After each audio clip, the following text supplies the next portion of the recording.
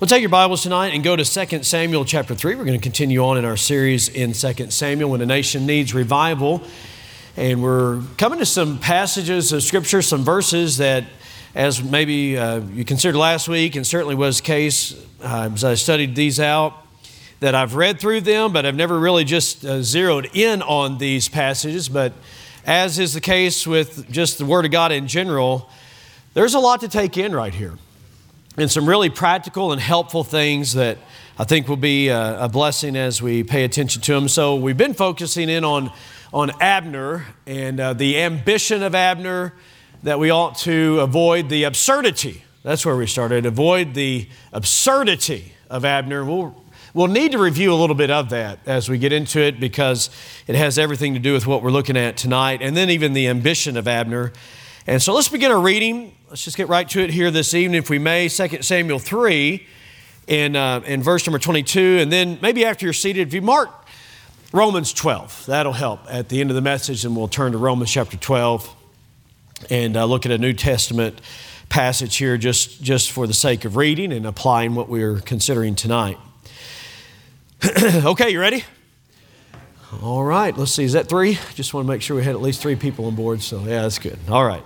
So look at verse number 22. And behold, the servants of David and Joab came up from pursuing a troop and brought in a great spoil with them. But Abner was not with David in Hebron, for he had sent him away, and he was gone in peace. When Joab and all the host that was with him were come, they told Joab, saying, Abner the son of Ner came to the king, and he has sent him away, and he has gone in peace. Then Joab came to the king and said, What hast thou done? Can you imagine talking to the king this way? We're talking about Joab. He's a puzzling individual. Don't be a Joab, all right? Just know that up front, right? Okay, what hast thou done? Behold, Abner came unto thee. Why is it that thou hast sent him away, and he is quite gone? Thou knowest, Abner, the son of Ner, that he came to deceive thee, and to know thy going out and thy coming in, and to know all that thou doest. And when Joab was come out from David, he sent messengers after Abner, which brought him again from the well of Sirah. But watch this. But David knew it not. David knew it not. Verse 27. And when Abner was returned to Hebron, Joab took him aside in the gate to speak with him quietly, and smote him there under the 5th rib. Let me pause right there. Joab's kind of known for the 5th rib treatment. Okay.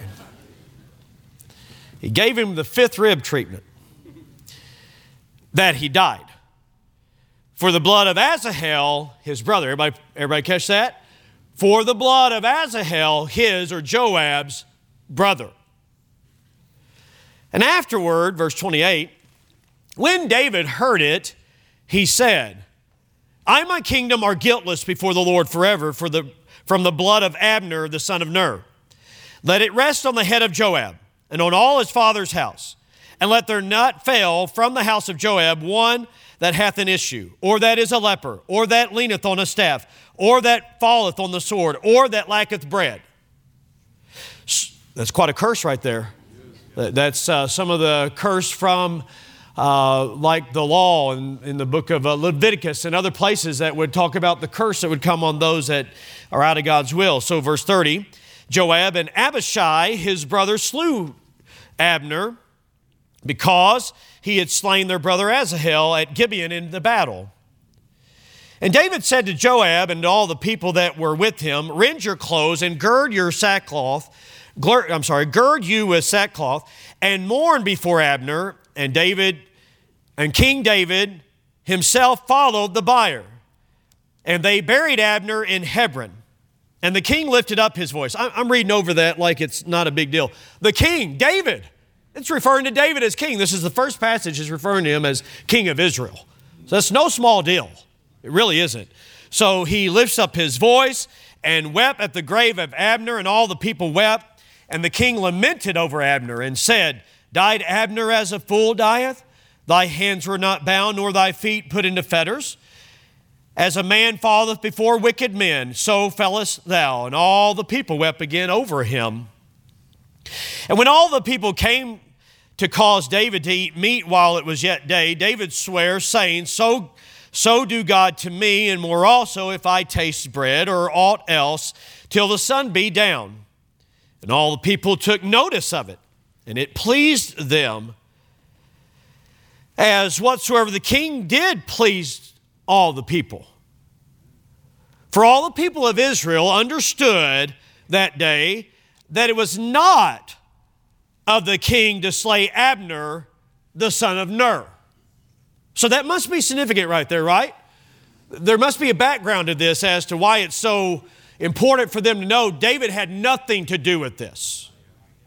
We'll get into that as we get into the preaching, verse 38. And the king said unto his servants, Know ye not that there is a prince and a great man fallen this day in Israel? Can I be honest with you? I'm kind of doubting David's thought process right there. Abner?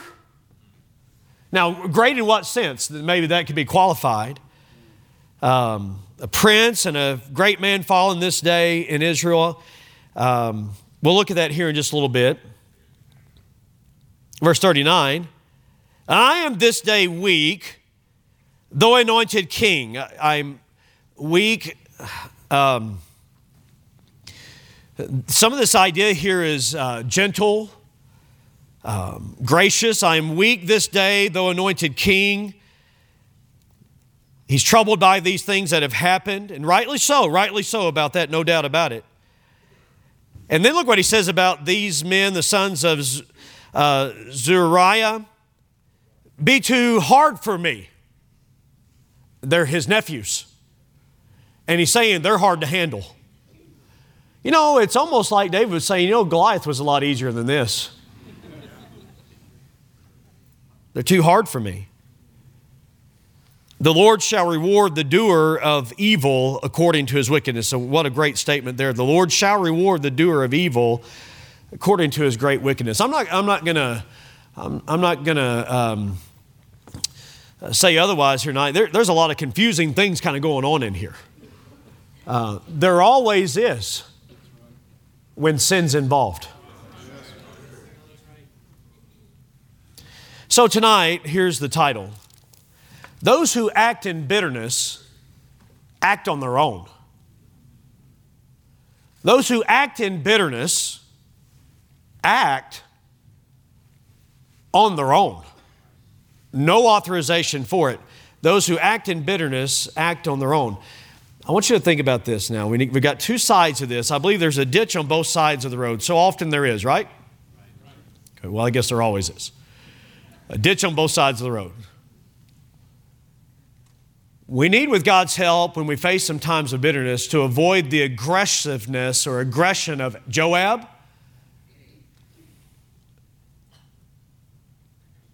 But we also need to be aware of the passivity of David. Now, I hate to point that out because I like David. Who else likes David in here? I'm pro-David. I'm pro-David. And, but there's two concerns here. And when we deal with the issues of life, we tend to gravitate one way or the other, and sometimes we overcompensate.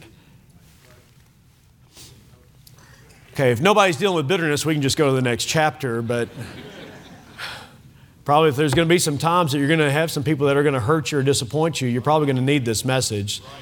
So here it is. Those who act in bitterness act on their own. So may God bless the reading of His Word. Thank you for standing for a good bit.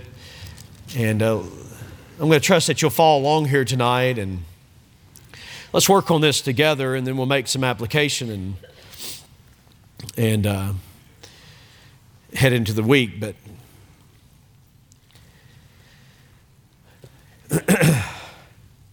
I really hadn't considered too much about Abner. I mean, I know the story's there, but as I mentioned a few weeks ago, I just hadn't really paid too much attention to Abner and the ins and outs of it. But There's no denying this fact that, and I know I've hit it each week, but I think it's important for us because there's a lot for us to learn here. It's so often the case we look into the Word of God and we're looking into a mirror, and I can see myself right here. How about you? Yeah. My job as a preacher is to hold up the mirror of God's Word and let you see yourself, and sometimes I don't like what I see. But I need to see what I see here, and it'll help us. And Abner, the absurdity of Abner is that he knew very clearly God's will was that David was to be the king not just of Judah, but he was indeed to be the king of all Israel. And David had to be patient for that to happen. He's not going to be officially appointed king of Israel till chapter 5. So we still got chapter 4 to go. So this took a ton of patience on David's part, and especially once you take into account that he was anointed king as a young teenager and all those years of being hunted down by Saul. I mean, that in itself is quite an insightful study, But here's Abner, and he knew full well, he knew that David was to be the king of all Israel, and yet he set up Ishbosheth, the son of Saul. Now, I need to reintroduce this to some of these guests. I wish it could almost be like an episode. Last week, we, and just have a little clip played, but it just takes a little bit of work, and I know that you understand, and that's part of preaching is just kind of relaying the groundwork, because there's people here that weren't here a few weeks ago. We want everybody to follow along and know what the Word of God is talking about. And so Ishbosheth was appointed by Abner. Abner was the cousin of Saul. Saul was the first king of Israel. They wanted a king to be like all the other nations. And so God gave them what they wanted at a time when they didn't want God. And that's what happened is they got Saul. Chaos ensued in the nation. Saul was a self-willed king in so many ways. He did some good things. I'm not taking that away, but anyways, he was acting that way. And so then Abner just kind of moves in on the scene. He's his general, and he appoints the last living son of Saul named Ishbosheth to be basically his puppet king. And so he could kind of get his own way. Abner was on a power trip, and so we covered a lot of that last week. We talked about the ambition of Abner. They're located on the other side of the Jordan River. God had given them that west side of the Jordan, but they relocated in Mahanaim on the other side because Israel's so out of God's will that they lost ground. Listen, when you get out of God's will, then you begin to lose ground even spiritually, and that's what happened. They're in Mahanaim, and so there they are, and so Abner knew God's will, and yet he was asserting his own will, and that's absurd. And so that's the first lesson that we learn from Abner is that listen, it's not like we don't know God's will, but it's absurd when you and I know God's will and we still do our own thing anyways. And so he had set up Ishbosheth as the king of Israel. David is appointed by the men of Judah as the king down to the south. He's made his headquarters in Hebron. And so he's there and waiting the time in which he'd be king. And so it's actually a 7.5-year period in which he's waiting to become the king of all Israel. Well, there's a little bit of a blow up between Abner and Ishbosheth. And that's what we spent most of our time on last week as Abner, the Bible says that he made himself strong. He was really crossing some boundaries, and so Ishbosheth called him out for going into his father's concubine. Rizpah was her name, and so when a king had a harem, then it got passed down to the next harem, to the next king, and we established last week that a man ought to have only one wife. Amen. We came down on firm ground there that a man ought to have one wife. That's God's will. So even David himself is in violation of God's will here. So you see a lot of chaos ensuing just because of sin. I said you see a lot of chaos ensuing because of sin. I just thought I'd hit that point one more time because life gets chaotic out from under God's control. So Ishbosheth is accusing Abner of going into his father's concubine. And Abner says, am I a dead dog's head that you should accuse me of doing such an act? And so he didn't ever confess whether he did or not. I tend to think he probably did, but nonetheless, he's saying, you're wrong for calling me out for this. I'm shifting my allegiance to David. And we would say, well, finally. That's kind of what you want to think. You want to think, well, finally he's going to begin now to do God's will and shifting. He begins with the elders of Israel and then he sends messengers rather to David and David says, I will on the condition that Michal gets to come back and be my wife. Michal was the daughter of Saul. And so David is also recognizing I've got to get on Israel's side here. And so he says, I want Michal back. She was his rightful wife. And he already had, 6 already? Not like he needed another one, but it was a little bit of a political move. Probably more politics involved in this than romance. Though I think David cared for Michal. I'm not taking away from that. And by the way, this is not pick on David night. Please rest assured. I'm not trying to do that at all right? I'm just trying to observe, hey, listen, there's sometimes even God's people gets out of sorts with God and begin to manipulate a situation. So he says, I want Michal back. And so she's sent back, and Abner is a part of that. And so then also Abner goes and speaks with the people of Benjamin, and he speaks with David himself. In fact, here's what happens. David makes a feast for Abner and the 20 men that came with him. Now, I skipped a major important part here. Abner, I'm referring back to the map. Everybody looking at the map?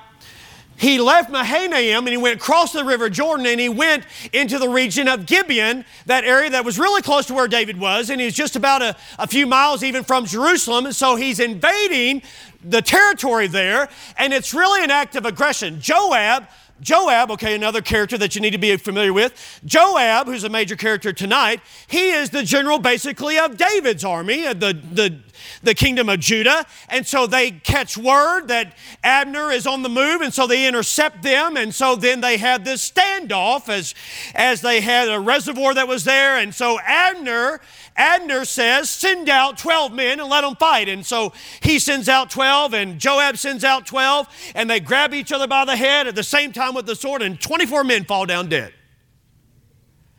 And then a continued battle ensues. And so Asahel, you've got 3 brothers. You've got Joab, Asahel, and Abishai. And so Asahel is fleet on his feet.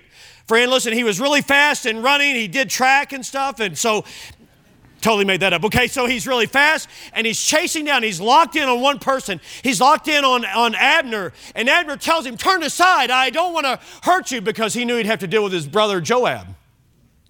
And he knew how that would go, and so he told him to turn aside. And eventually, Asahel did not turn aside, and so the Bible says that Abner took the hinder end of his spear.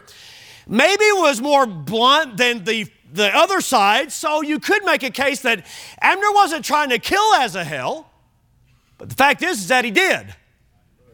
And so maybe he stopped, and when he stopped, he went backwards with that blunt end of the spear, but it would also be sharpened so they could put their spear in the ground. Are you following what I'm doing right here? And so he ran into it, and that went into his under his fifth rib. So Abner gave Asahel the 5th rib treatment, unintentionally. You say, what's the 5th rib deal? What's that all about? Well, it's his abdomen, under his ribs. And so it's just a reference there. It's the number 5. I don't know how else to explain it. Just simply tell you that there's other times. There's about 5 times when the 5th rib treatment is given. And another time actually is Joab. Amasa is going to be appointed by David. And so Joab is going to be jealous of Amasa, and he's going to give him the 5th rib treatment. He didn't see that he had the dagger and got him. And the Bible says that his bowels, I'm just telling you what the Bible says. His bowels fell on the ground, so it would be right there below the ribs, and so he kills him like that. So that happened in the life of Joab's brother Asahel, okay? And so then you have this continued battle that goes on. Finally, Abner says, listen, don't you know that if we keep at this, that everybody's going to die? And Abner's the one that started all this. I said, Abner's the one that started all this, and he's acting like, hey, listen, don't you understand how this is going to go? You should have thought about that before you started in on him. Sorry, I didn't mean to make my voice go so high there, but he should have thought about that before he started in on him. And so, anyways, there he is, and so Joab is called off, and then Joab goes and fights other battles and taking more land and also taking more spoils. Joab's going to come back right here in our chapter, and no doubt he's a little bit elated because he's been victorious in battle, and there's all these spoils that have been taken that will help the cause, and also taking back more territory, more ground and land. And lo and behold, if he doesn't get back there to Hebron, but that somebody stops him and says, hey, David just met with Abner, and he let him go in peace. Well, if Joab had anything in his hand, he let it drop right there. And he marched right in there to David. And you read it with me in the text as he really just, he really lays in to David. Now I want to put it on pause right there. Okay, I want to draw some things in together. And we're basically looking at this. Why did Joab act on his own here? Why did he, in cold blood, murder Abner? We've got to get down to that, okay? We've got to understand some things there. Why did he do that? But wait a minute, before we go there, a man named William Blakey back in the late 1800s pointed out that there are some things that David overlooked here. And I hadn't really thought about that, to be very honest and even transparent with you as to where this information is coming from, but I think it will really help us all if you'll take it into at least in consideration. But David maybe didn't think through Abner just killed in battle, I should say. Whoa, wait a minute, not murder, killed in battle, Asahel, and has been on the pro-Saul side. He then meets with Abner in this meeting, and no doubt I think David's thinking very purely in this sense. The kingdom can come his way without further bloodshed, and that, listen, sincerely, that would be a blessing. But I just wonder if maybe it would have helped a little bit had David taken into consideration where Joab was in the thought process. Hang on, wait a minute. I think he knew Joab, but David may be thinking something like this. Let's let the past be the past. Let's let bygones be bygones, which is very important because you need to let the past be the past and not allow it to affect the future because it'll take over if you don't deal properly with the past. Joab, I'm at verse number 23 and 24 now. 24 talks about how that Joab then comes into the king and he says, "What hast thou done?" Harsh. Would you agree? Disrespectful? Talking to David? Accused Abner of acting deceitfully, which no doubt, Abner could have been he still wasn't above that. He could have been acting deceitfully, and he accused him of taking note of the king's movements and said that he was doing so to be able to take an attack on David. That's what Abner said. I'm looking again, look at verse number 24, and he says to David, "What hast thou done?" And Abner came to thee, "Why hast thou sent him away?" And he's quite gone. Now, you know Abner, you know the son of Ner there, that he's deceiving you, and he wants to know you're going in and out. He's trying to gain military intelligence here. That's what Joab is accusing Abner of doing. Somebody who's bitter doesn't have to have the truth to operate. Joab is hurting here. Joab is upset, obviously, with Abner. I think we also need to take into account, is everybody still following along right here? There's a lot to kind of hold into our minds right here. But I think also Joab may be looking at this from this angle. He was the captain under Saul. I'm the captain under David. What's going to be my position in this new administration? There could at least be. There's nothing in the text that I'm pointing to that says that's what was in the mind of Joab. But if you read enough about Joab, you read that he has that great potential. He certainly accused Abner of plotting against David. And we surmised last week that Abner, while waving the banner of Israel, waving the banner of David, was a bit more concerned about his own cape. Because we don't need to think that Abner has some kind of spiritual revival here to where he's now getting right with God. No, he's still thinking about himself and his position, and he realized, I have no future in the administration of Ishbosheth. I think I better switch allegiance over to David. Wait a minute. He already knew that's what God's will was, but watch this. He thought he'd try his will for a little while.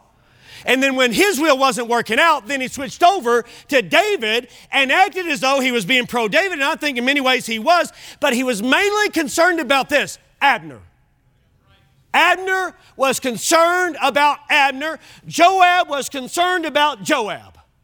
And that's what you've got going on here, this big clash between these two war generals. And so there's no response from David. Look at verse number 25.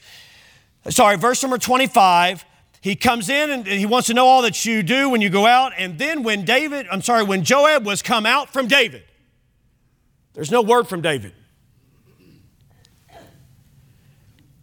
No response.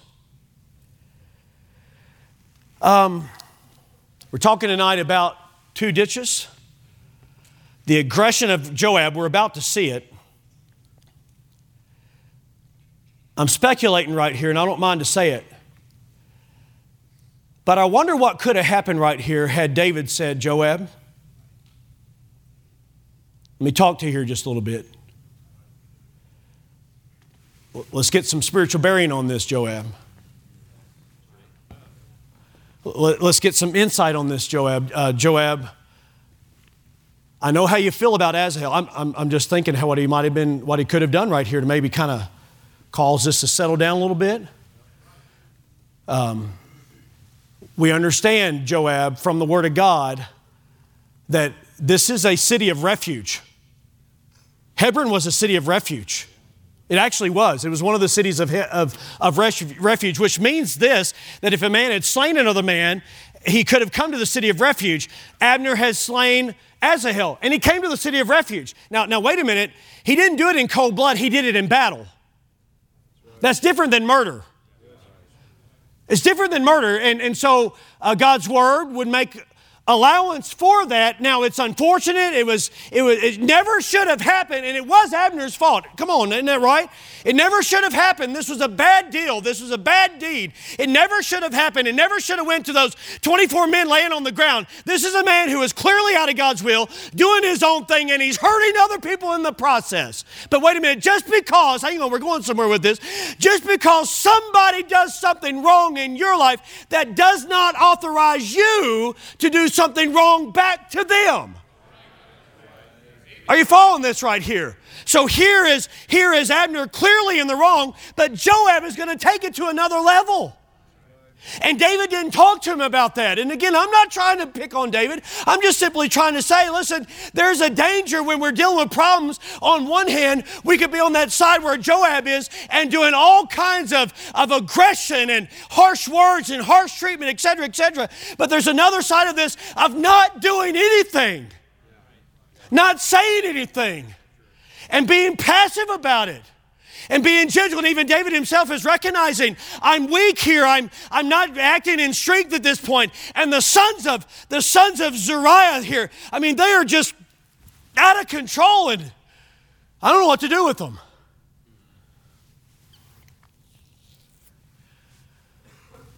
Anybody else ever been there before? Knowing something's not right and not doing something about it? You ever done that? You know, sometimes I'll just be transparent with you here. I've had both of those responses. As a dad, sometimes I've had to go to the boys and say, hey, listen, I lost it. I didn't handle that right. Would you forgive me? Any other parents? Come on, I feel a lot better if there's other sinners in here with me here tonight. Yeah, I was too harsh. I was unkind. I didn't listen. I didn't try to understand where you were coming from. I didn't think that really mattered at the moment, but it really does. I just reacted. I didn't respond, I reacted. Hey, listen, there's a difference between reacting and responding. We react, you act like you've been acted towards. We need to respond. Respond means I'm going to God, I'm getting God's word and getting God's guidance, and I can respond then. But we're all prone to that flesh stuff where we just, in the flesh, go off. Joab type stuff. Fifth rib treatment. Okay? But on the other side, I've also been this way where I knew something wasn't right, whether it was with one of the boys or maybe even somebody that I saw something going on. You see a little bit of a change of behavior in somebody in church, or maybe they've started kind of missing a few services and you think, man, something's not right there. But, I don't want to get in their business. Come on now, wait a minute. That's on the other side of the ditch that can also do some damage. You see a change in behavior, you see a change in speech, you hear a change in speech, you see something online, you see something going on, you see a relationship that's beginning to form here that between two individuals, and you think, wait a minute, red flag right there, red flag. I see a movement in the church congregation as to where people are sitting. Hey, everybody's got their own spot right in here. I know I can pretty well take roll right here tonight. I know where everybody is. And when you sit over here, it throws me off. Don't do that. No, I'm just kidding. But people, some do move around. But sometimes you see people start moving. I'm not saying those in the back are backsliding. That's not. Somebody's got to sit in the back. Come on, it's just full here tonight. Isn't that right? So somebody's got to do that. But wait a minute. Sometimes there can be some telltale signs. And you see some people kind of starting to slide a little bit and go in a different direction. And you can get concerned and you can see some things. You think, wait a minute, maybe I ought to say something. But there's a danger of the passivity. In fact, I believe it was Blakey that actually acknowledged or recognized this, that this paralysis in David is a character flaw that's going to show up later even with his own kids. When he could have done something about it and he didn't. In fact, okay, let me just kind of get it all out here about David and Joab. David is going to recognize with Solomon that Joab should have been dealt with. But he didn't do anything about it, and he's telling Solomon, you do something about it. Everybody see that? He did this to Abner. He shed the blood when it was a time of peace. That's what he said, 1 Kings chapter 1. And then he said he also shed the blood of Amasa, and the same thing. And so David is recognizing there's something here that needs to be dealt with in Joab, but he didn't deal with it. Now, he's going to say some things at the end of this chapter because he's going to say, this is wicked, this is wrong, I didn't have any part of it, and may a curse come upon Joab. And there's a right approach that he's taking here, but I'm recognizing something. Unless I am way off, then I think this is the case. There are many ways in which David was taking action with his words when he should have been taking action with his actions.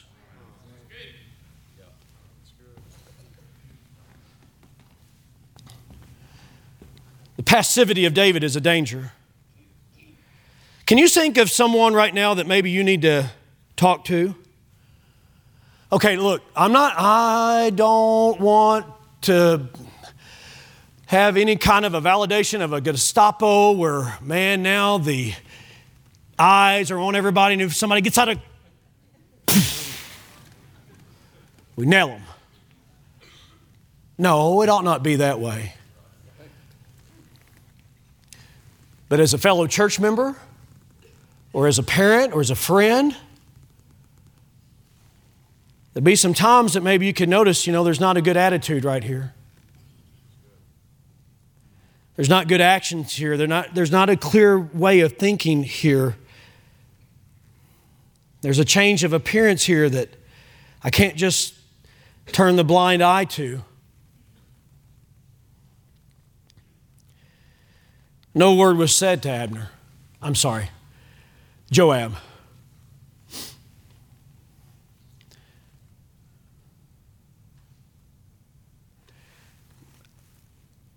Abner's about 2 miles away. Joab sends a servant to go tell him come back. At this point, Abner thinks everything's good. Is that right? At this point, Abner thinks everything is just fine. And if David's calling him back, then David's calling him back. It may be that Abishai, his brother, is involved in this, because later on David's going to acknowledge that Joab and Abishai are involved in this. Did you read that? Did you see that? So it may be that Abishai was involved. If Abishai was involved in that, he's involved at some level, he's involved in some way, then listen, wait a minute.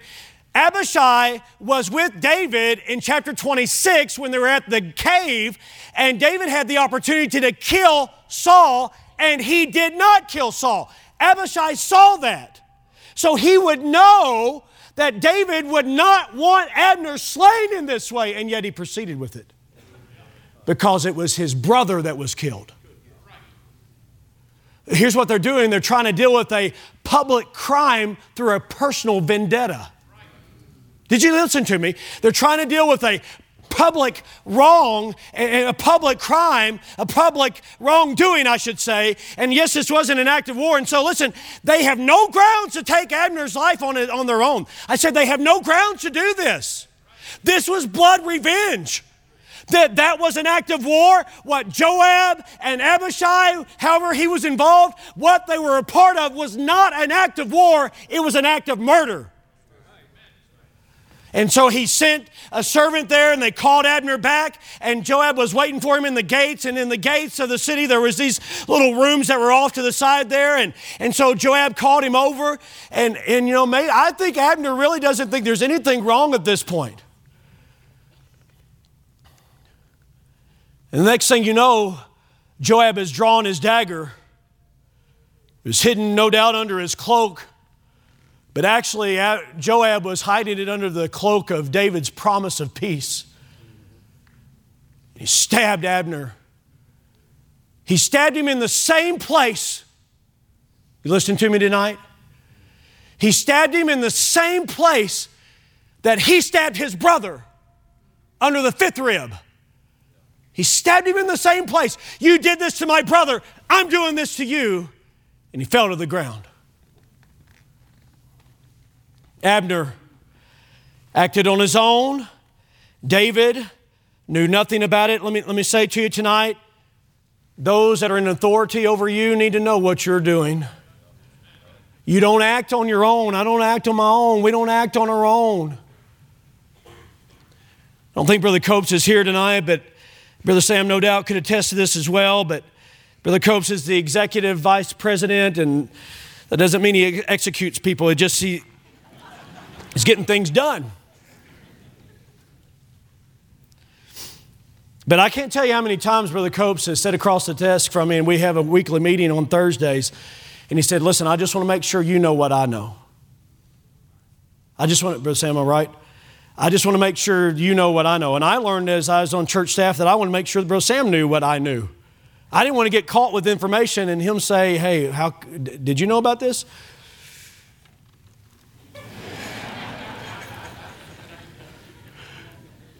Delegation is one thing, right? I mean, you got to delegate, and he'd have to trust us, and I've got to trust Brother Copes to do things. Come on, I mean, that's just part of it. But when a man is acting on his own, and he's under authority, like Joab was under David's authority, that's a problem. He's acting on his own. And the reason that he did this is it was just strictly revenge.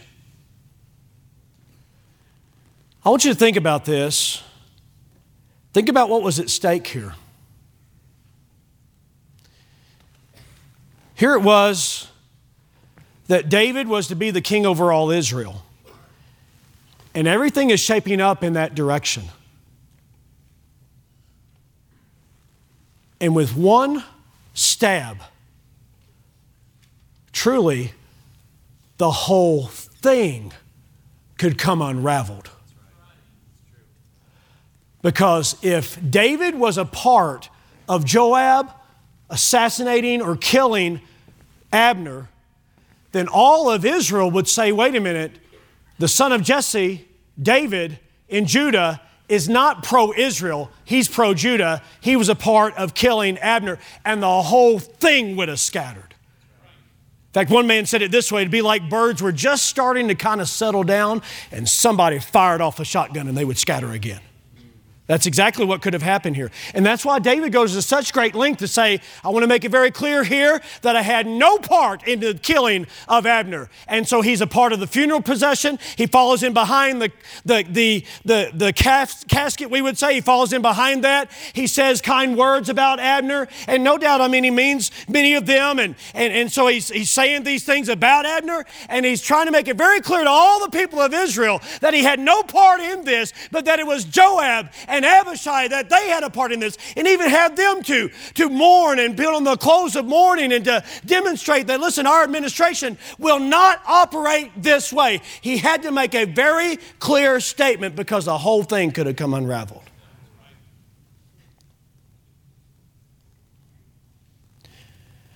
You see, when you in bitterness are acting on your own, the consequences are bigger than what you often realize.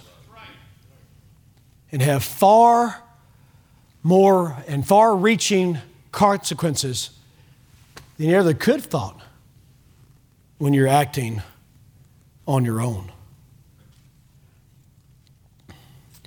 We've already covered the fact that David maybe should have taken more action. Now, I realize it's easy for people that are not a quarterback to sit on the couch and say, here's what I would have done if I would have ran that play. No, I get that. I understand. I'm not trying to be a Sunday morning or Monday morning quarterback and say, well, this is what I would have done if I was David. Hey, in the same circumstances, I may have done exactly the same thing. He's your relative, he's your nephew, and all of Judah could have turned on you. I realize it's a really tough spot. But listen, these tough situations in life should cause us to try to do what is best, not just for ourselves, but what's best for the church or what's best for the family. Not just what's easy for me. So Joab acted on his own here in the murder of Abner.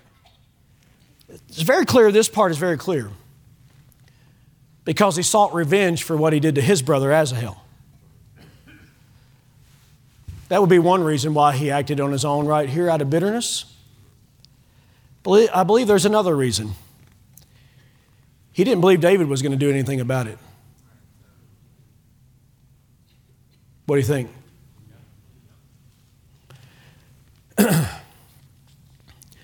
If David, as our king, is not going to do anything about this, then I'm going to have to.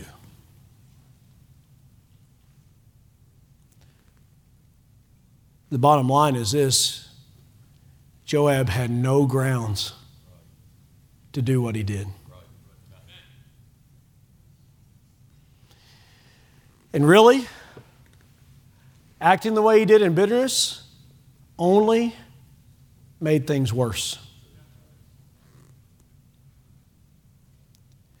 And that's why we come to this truth here. Those who act in bitterness act on their own. I thought about it this way. I thought about what Joab could have done. Instead of coming in and saying to David, what have you done? Okay. Maybe he could have said, David, I'm struggling with this right here. Do you feel the different spirit right there? Hey, I'm hurting right here. I'm having a hard time with this. Could you help me see this from a different vantage point? Because all I can see right now is that he killed my brother. I wonder if Joab had come in with that spirit. I wonder if things had gone differently. I'm tossing that out there because we can't change a thing about what happened in the life of Joab and Abner and Asahel and so forth. But right now you've got an opportunity where somebody maybe that has hurt you or is hurting you or way in the past has hurt you. And right now you could handle things in a way that's either going to let God remain the one in charge and in control, or if in bitterness you go ahead and act on your own, then you'll just make things worse.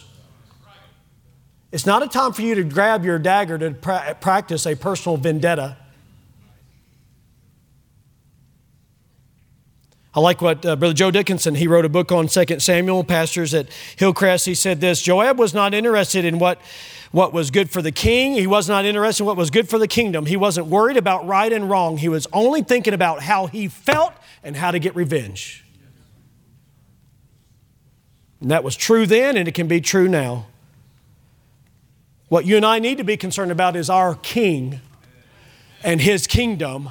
And we need to be concerned about what is right and what is wrong. And we know what is wrong, and we ought not do what is wrong.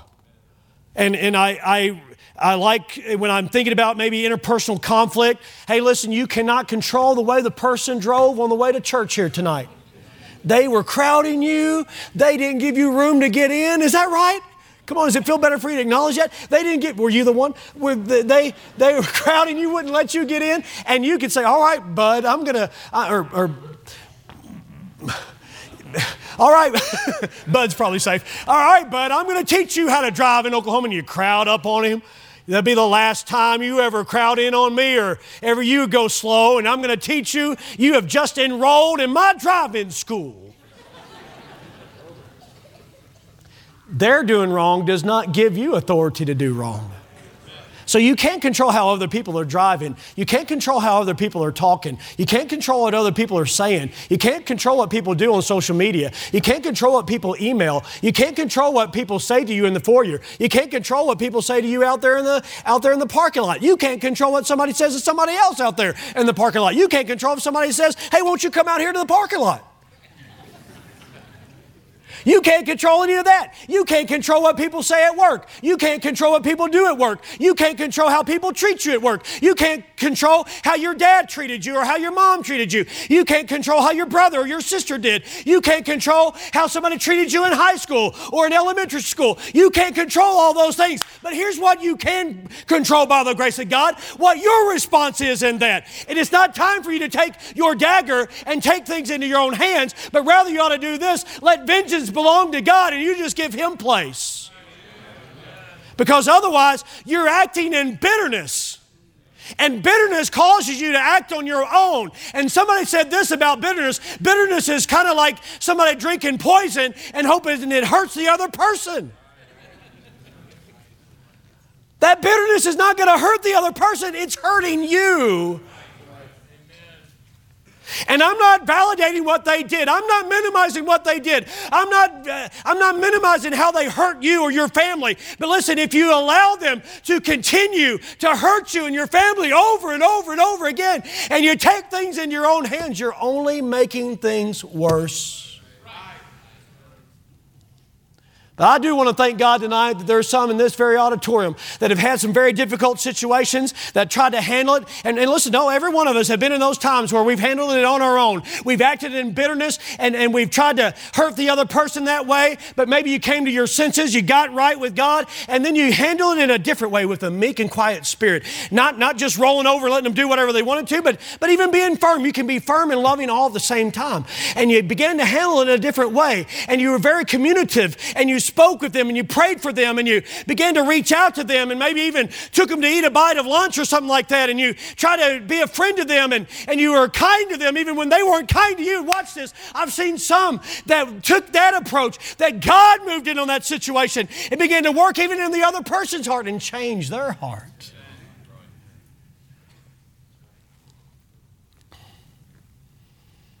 One man said this, there is no torment like inner torment of bitterness, which is the byproduct of an unforgiving spirit. It refuses to be soothed. It refuses to be healed. It refuses to forget. And then he said this, there is no prison more damaging than the bars of bitterness, which will not let the battle end. That's what Joab did. He didn't let the battle end. Now listen. You may not agree with the way a situation's being handled. You may not agree with people that are in authority. You may not agree with your pastor. You may not agree with administration. You may not agree with your spouse or the way your spouse is dealing with the situation. You may not agree with your parents and the way they're handling something, and on and on. But your hurt and disagreement does not authorize you to act on your own. Everybody get that? Your hurt and your disagreement does not authorize you to act on your own. It does not authorize you to use harsh words. Well, hey, look, they used harsh words to me. So that authorizes you? You see, we don't think clearly when we're in road rage, life rage. It doesn't authorize you to use harsh treatment. It does not authorize you to give them the cold shoulder. There may be somebody here in this auditorium you've not spoke to in years. Yeah, and I'll tell you why. Well, I hope you haven't told a bunch of people why. I'll tell you, it's because so you got authorization from God to treat them that way?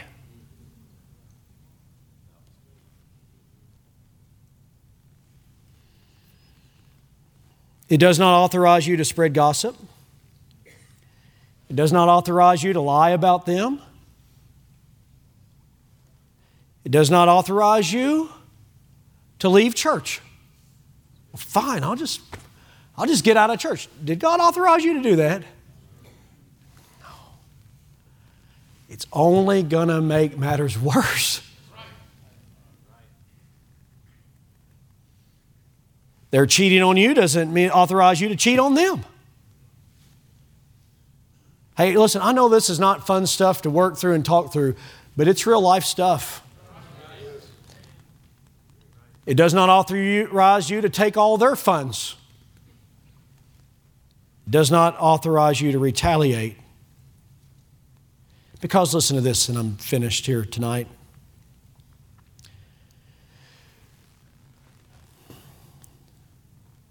Those who act in bitterness act on their own.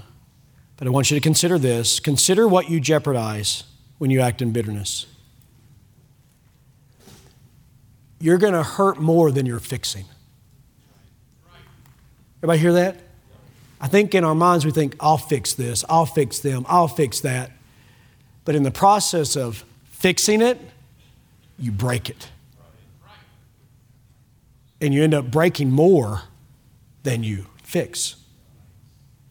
Your bitterness will hurt more than the person you're trying to hurt. It'll hurt you. It could blow up and hurt a whole family. It could cause division within a church. And it could even keep somebody from coming to Christ.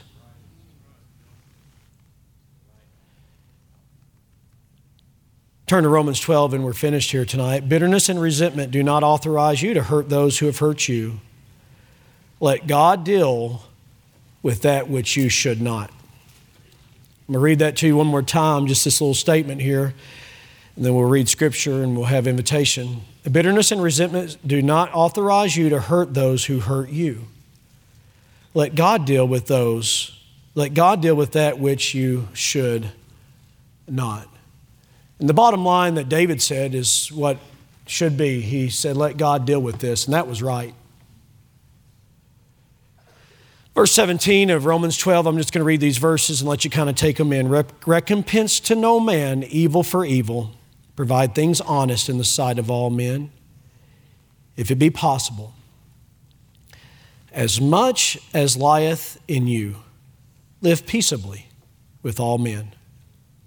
Dearly beloved, avenge not yourselves, but rather give place unto wrath. That literally means this: step back, you're getting out of line. Give place. Oh, here. Give place unto wrath. Who would you give place unto? Well, look at the rest of the verse here. Give place unto wrath, for it is written, vengeance is mine, I will repay, saith the Lord. Now, some Christians just read it this way: vengeance is mine, I will repay. Don't forget the source, saith the Lord. Therefore, verse 20, if thine enemy hunger, feed him. If he thirst, give him drink.